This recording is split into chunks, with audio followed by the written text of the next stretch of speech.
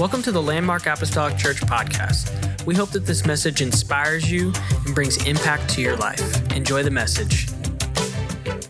Luke 17, and we'll read verse 20. You know what? Let's back up. Let's start at verse number 11. Luke 17, verse 11.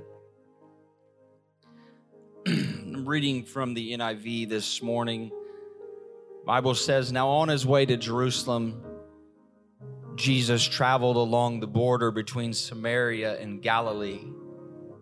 And as he was going into a village, 10 men who had leprosy met him, and they stood at a distance and called out in a loud voice, Jesus, Master, have pity on us. When he saw them, he said, go show yourselves to the priests. And as they went, the Bible says they were cleansed. And verse 15, one of them, when he saw he was healed, came back praising God in a loud voice. And he threw himself at Jesus' feet and thanked him. And he was a Samaritan. Jesus asked, were not all 10 cleansed? Where are the other 9? Has no one returned to give praise to God except this foreigner? Then he said to him, rise and go, your faith has made you well. Once, verse 20, once on being asked by the Pharisees, when the kingdom of God would come, Jesus replied, the coming of the kingdom of God is not something that can be observed, nor will people say, here it is or there it is, because the kingdom of God is in your midst. I just want to preach to you for the next little bit from this title, In Your Midst. In your midst. God bless you this morning, and you may be seated. So I'll say this, it's my kids are in Sunday school, well, minus the toddler. The older that my kid, and for some of you parents, you could probably really relate to this, but the older that my kids get, the harder it is for them to find stuff. It is a regular occurrence in our house for someone to be looking for something, a shoe, the other sock, which I think is actually a global pandemic that I'll never really understand. Where does the other sock go? So somebody looking for a shoe, a sock, a hat, a backpack, a lunchbox.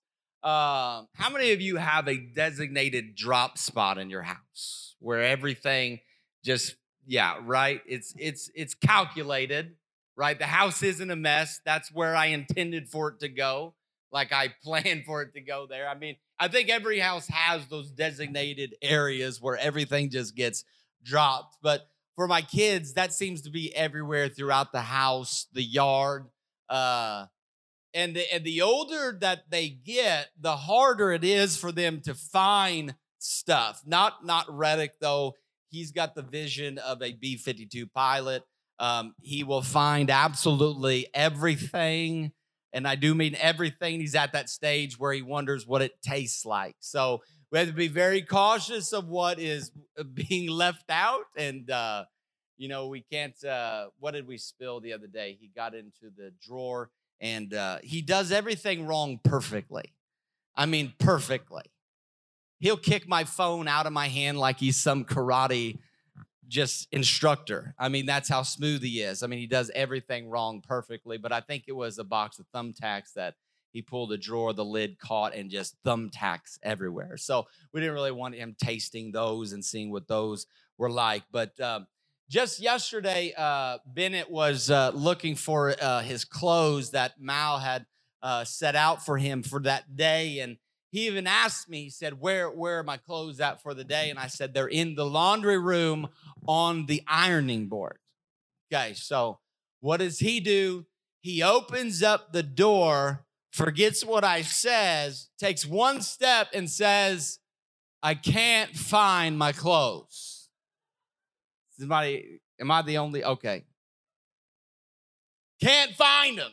And so I've gotten to that point where I try to I'm trying to make them look, used to just get it over with. Just they're right there. They're right there. So, but anyways, I try not to get too sarcastic with my kids. They're really starting to pick up on that a little bit, and so I've got the two older ones now. When somebody is looking for something in the kitchen, because one day somebody was looking for something in the kitchen and it was literally just right out in the open. I said, why don't you take a stroll around the kitchen? Why don't you take a look around the kitchen? So now anytime somebody's looking for the Easton Bennett, why don't you take a stroll around the room and see if you can, how about you take a stroll, buddy? So I got to be careful. But And I did that with Bennett. I was like, where did you look in the laundry room? I looked right there. And it's literally the first place that you go to when you go into the laundry room. We don't have a gigantic laundry room. It's a small little space. And I said, where else could they possibly be? And so it forced him to look around the room and miss what was right there the entire time. Miss what was literally 3-4 feet away. Amen. And I know it's kids, and that's what kids do. But here's my fear, a consistent fear. I'll add for us as Christian, as a church. My fear is that we will miss what has been right in front of us the entire time. For all of the shadows, if we're not careful, there will be some who miss the form. And if you see the shadows but miss the form, then when everything else is said and done, if you empty this thing of depth and you stay on the surface, I think that you really stand to suck the life right out of it. And so, with that in mind, this morning we're in Luke 17, a very strange story about 10 lepers. The Bible says that on the way to Jerusalem, he was passing along between Samaria and Galilee. And as he entered a village, he was met by 10 lepers who stood at a distance and lifted up their voices saying, Jesus, Master, have mercy on us. Have pity on us. And when he saw them, he said to them, go and show yourselves to the priests. And as they went, they were cleansed. So the story is that they don't want to get near Jesus. So they stay their distance. They keep their distance and they just yell at him from across the way. And they yelling, Jesus, have mercy on us. Jesus, heal us. And Jesus says, go show yourselves to the priests. And in some ways here, he's saying, I'm going to heal you. And so as they walk toward the priest, all 10 of them are healed. The Bible says, and as they went, they were cleansed. Then one of them, when he saw that he was healed, turned back, praising God with a loud voice, and he fell on his face at Jesus' feet, giving him thanks. Now, he was a Samaritan. That's a pretty key to what's happening in the text here. The Samaritans at this point were half-breed Jews who were very much racially profiled and outcast from Jewish society. And so it's a pretty significant deal here that the Jews don't return, but the Samaritan does. In fact, Jesus, he always tells these great little stories where the Samaritan is the hero. The Bible says now he was a Samaritan, and then Jesus answered, were not 10 cleansed? Where are the 9? Was no one found to return and give praise to God except this foreigner? And he said to him, rise and go your way. Your faith has made you well. Verse 20, being asked by the Pharisees when the kingdom of God would come, he answered them. And now I want to stop right here for just a moment because I want us to understand something about this particular question. When the kingdom of God would come, Jesus, when is the kingdom of God coming? Now, normally, when the Pharisees ask Jesus a question, they're trying to set him up, right? They're trying to trick him. Throughout the Gospels, you will notice that when they asked Jesus a question, it was them trying to trap him. It was a trick question, but that's not at all the case with this particular question. There is no shadiness in this question. They're literally asking, when is the kingdom of God coming? So here's the question that we have to ask ourselves, the reader. What exactly is the kingdom of God? What are they asking about when they ask this question?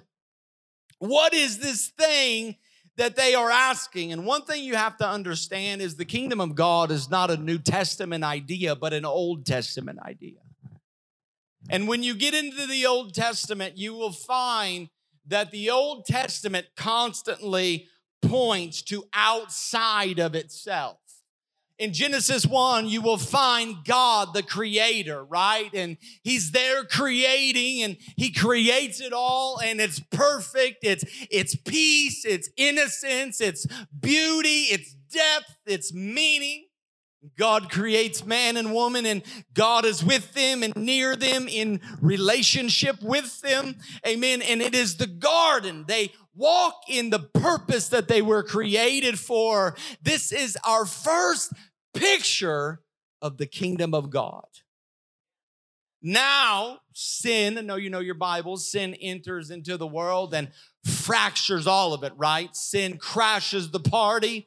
Sin fractures the kingdom of God. And what ends up happening now is instead of pursuing God, instead of worshiping God, we learn to worship created things so that our affections terminate on just those things and don't rise up in worship for God Almighty, leaving everything hollow, empty.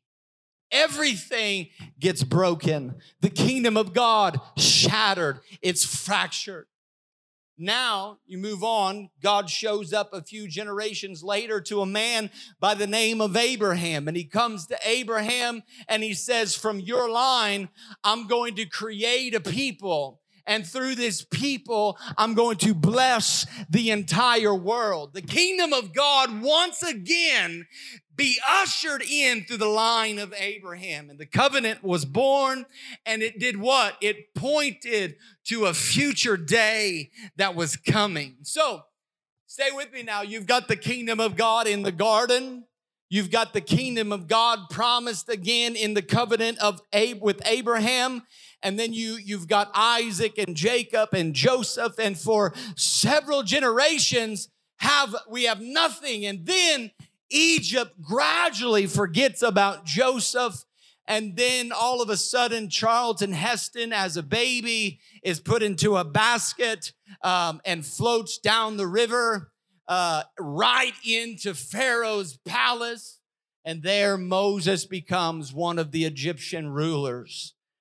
And then the Bible lets us know he sees one of his countrymen being beaten, so he kills the Egyptian. He's now on the run into the wilderness for 40 years. When he becomes a shepherd, and then God shows up and goes, hey, we're going. It's time. What time is it, God? It's kingdom of God time. It's land flowing with milk and honey time. And Moses is like, I can't do it. I stutter. Send my brother. And Moses has all of these excuses. And God finally says, no, Moses, I'm sending you. And so the Bible lets us know that he then heads up to Egypt, walks up to Pharaoh and says, God sent me, let my people go. And Pharaoh's like, no, I'm not doing it. We're not going to let you do that. And the scripture says that God began to harden Pharaoh's heart. And so we're moving through this quickly. Eventually, Moses leads God's people out of slavery right to the cusp of a land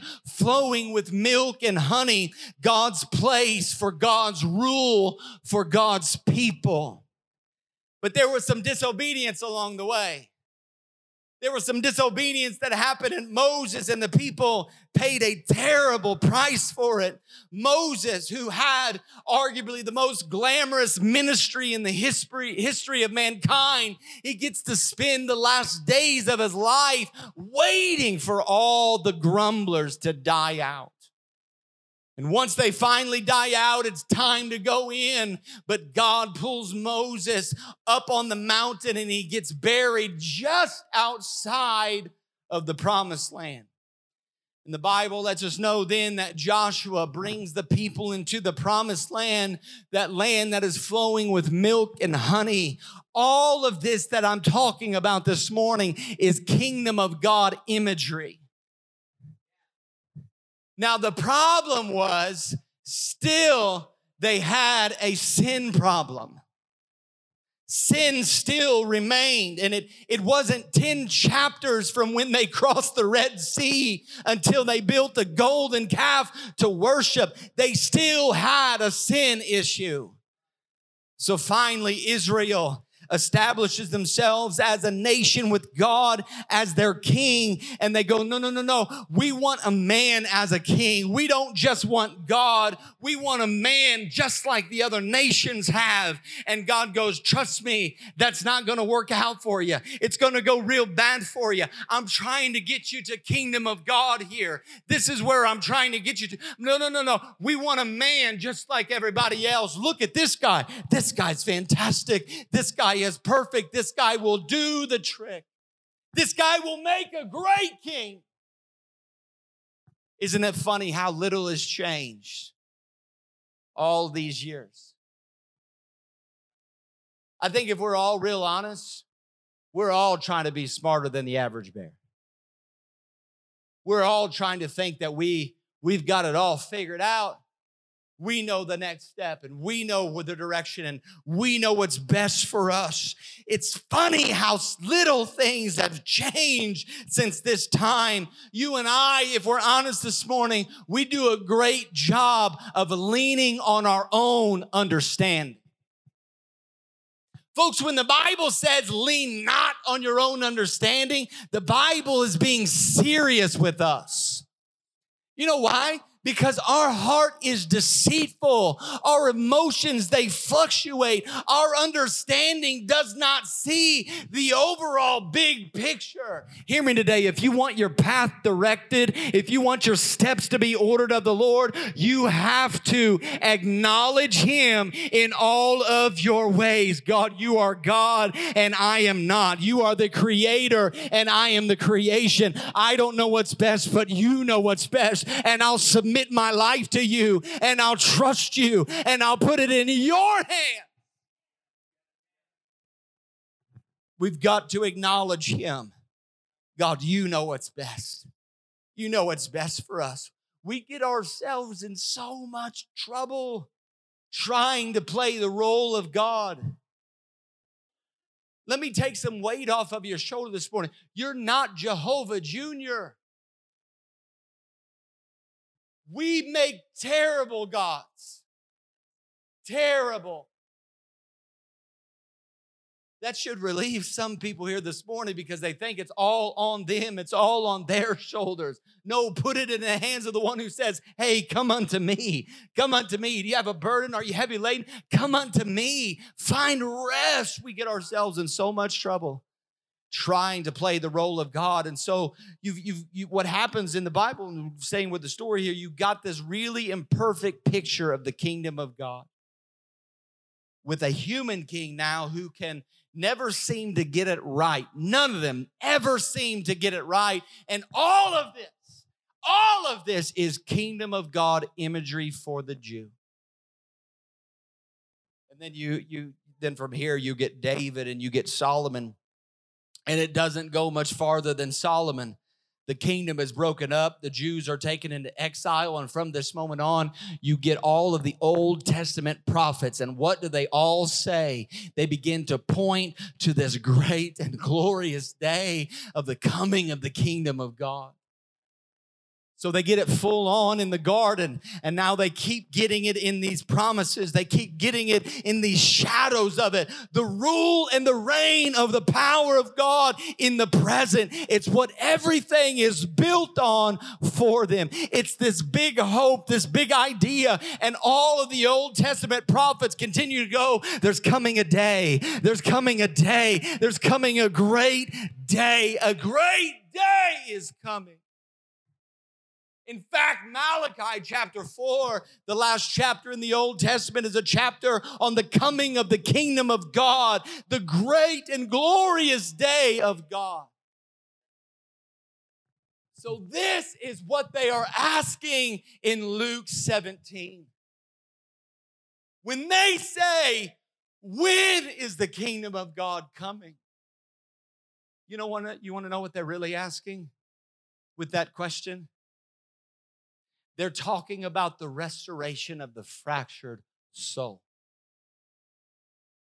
They're asking about being relieved and removed from slavery, both external and internal. They're talking about a good, just, holy, right king who would lead them and protect them and guide them. They're talking about the presence of God in their midst. That's what they're asking. Jesus, when is that time coming? When is that time? When is that day? When is the kingdom of God coming?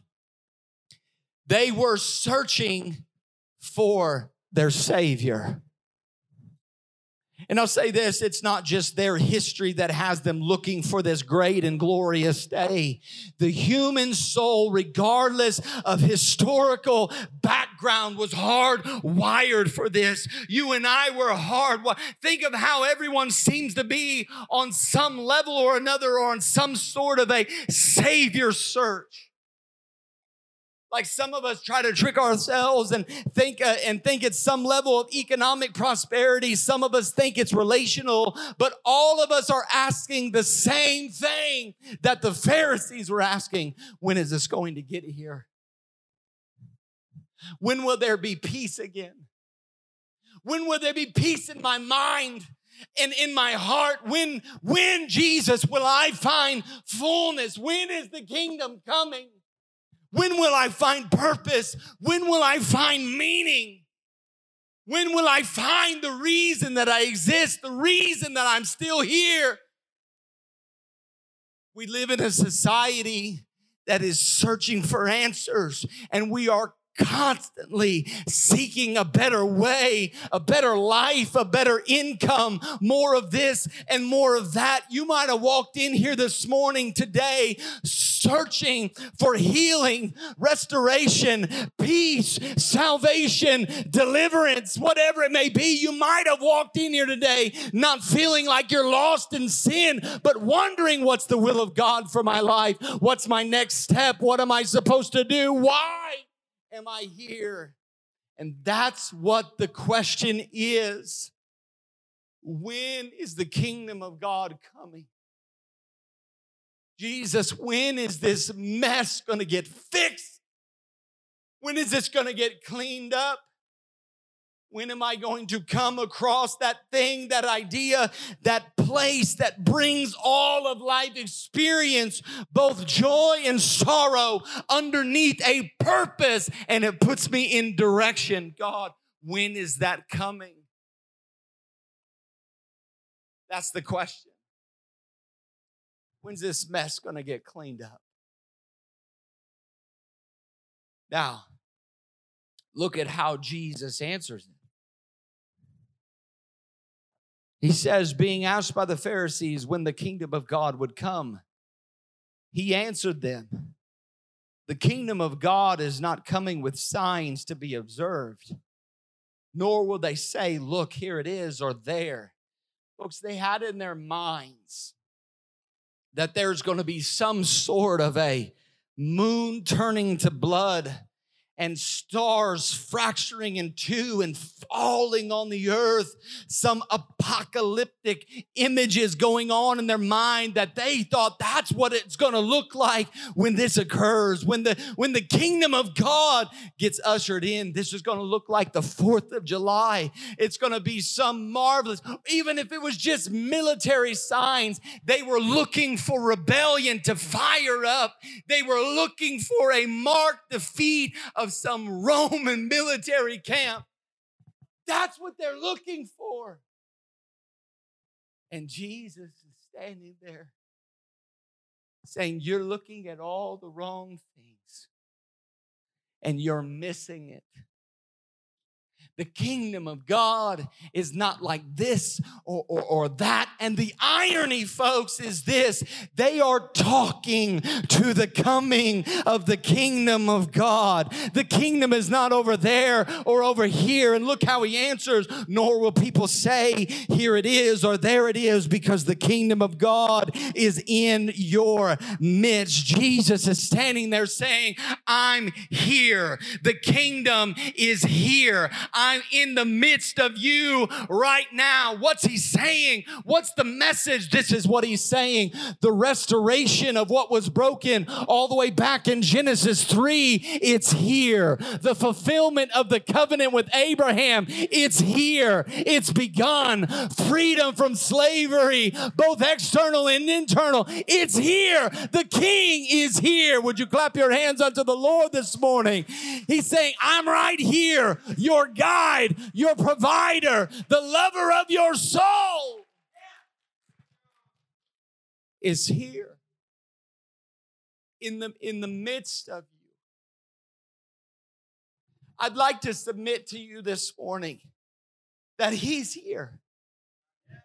And he's everything that you're looking for in this life and the life that is to come. He is the peace and the joy that your heart is searching for. He's the purpose that you are desperately searching after. He's the freedom that you are seeking after. Folks, the kingdom of God is in your midst. And what was fractured in Genesis 3, between us and God, the enmity in our heart towards him is removed now. And it's replaced with affection and worship. Sonship is given. The kingdom of God is here. So, back to our 10 lepers. I'm going to ask our music to come.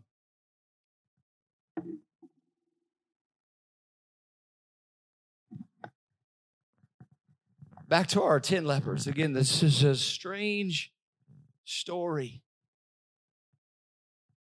And at the risk of starting the Christmas celebration too early,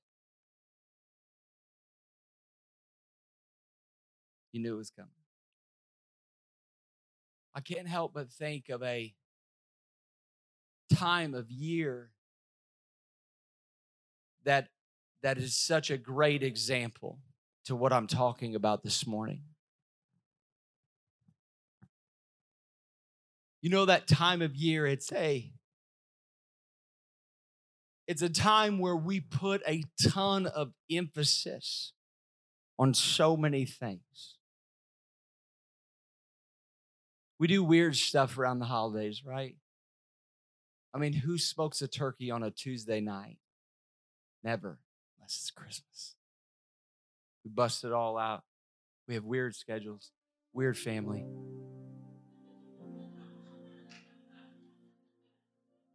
You know. And we put this just immense amount of emphasis on so many things.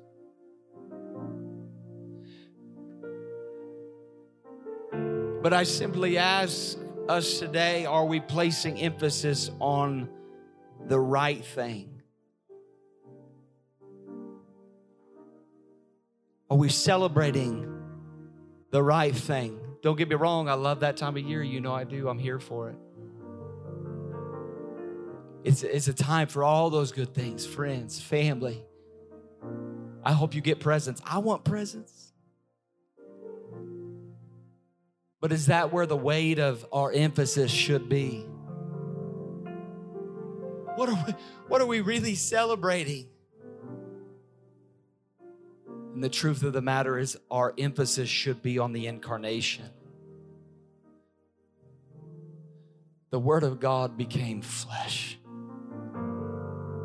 dwelt among us, and we beheld His glory, full of grace and truth. The emphasis is on the incarnation of the Son of God, the coming of the kingdom. That's our emphasis. That's our weight. That's what we are celebrating. So at some level, you have to start going, am I really celebrating that? Do I celebrate that today? Or is that reserved for a specific time of year? Do I have to wait 365 days to understand that the kingdom of God is here? There are a lot of things going on that I believe are a very poor substitute for what's actually going on right now. Things that can't even compare. And I'm just wondering that if we're not careful, if we might make it all the way to the priest instead of coming back to where we should have never left. That's at the feet of Jesus, offering up our worship and our thanks and our praise. I'm wondering if in the end there might be a lot of cool stuff that happens along the way and a lot of cool experiences and maybe some great times and a great day or two, but a complete swing and miss when it comes to what we're really supposed to be focusing on. The kingdom of God in your midst. Stand with me this morning, if you will. Feel the Holy Ghost in this place.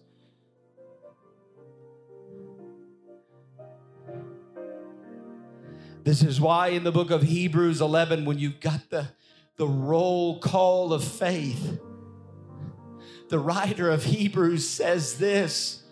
He says, you get something. And think about all of the names that he just mentioned there. But he writes this, you get something that all of these men and women just longed for. Like Moses, he just hoped for it. Abraham just hoped for it. Isaiah just prophesied on it and hoped for it. But you and I, we get to know it. We get to walk in it. We get to worship Him. We get to exalt. And it's not hope for you alone. He's here. That's what you and I get. The kingdom of God is here. And that's what we should be celebrating. That's what we should be teaching our children. That's what we should be enjoying, because I think the other option, again, is to get all the way to the priest and go, hey, look at us. We're clean. Hey, look at us. But ultimately, that's not what we celebrate. The kingdom of God is here. Jesus has come. Hear me today, we will not have a third testament, for all that was written in the old was fulfilled in God in the flesh. Jesus Christ. So this isn't some nostalgic handing out of presents. It's a celebration that the kingdom is here. Over and over and over again, Jesus tells these stories. And he says this, he who has an ear, let him hear. He who has eyes, let him see. This is my hope for us, that we might be able to throw out all the noise. Good God knows there's so much noise going on around us. And we're getting ready to enter into a busy time of the year. But I hope, here's what I hope for us, that we could throw out all the jargon, all of the noise, and we would just see him. To look around and see him in creation, to look around and see him in our homes, to look around and see him on our way to work and while we're at work, to see him in our places, our schools, because he's here in the midst of us. That's what we were created for.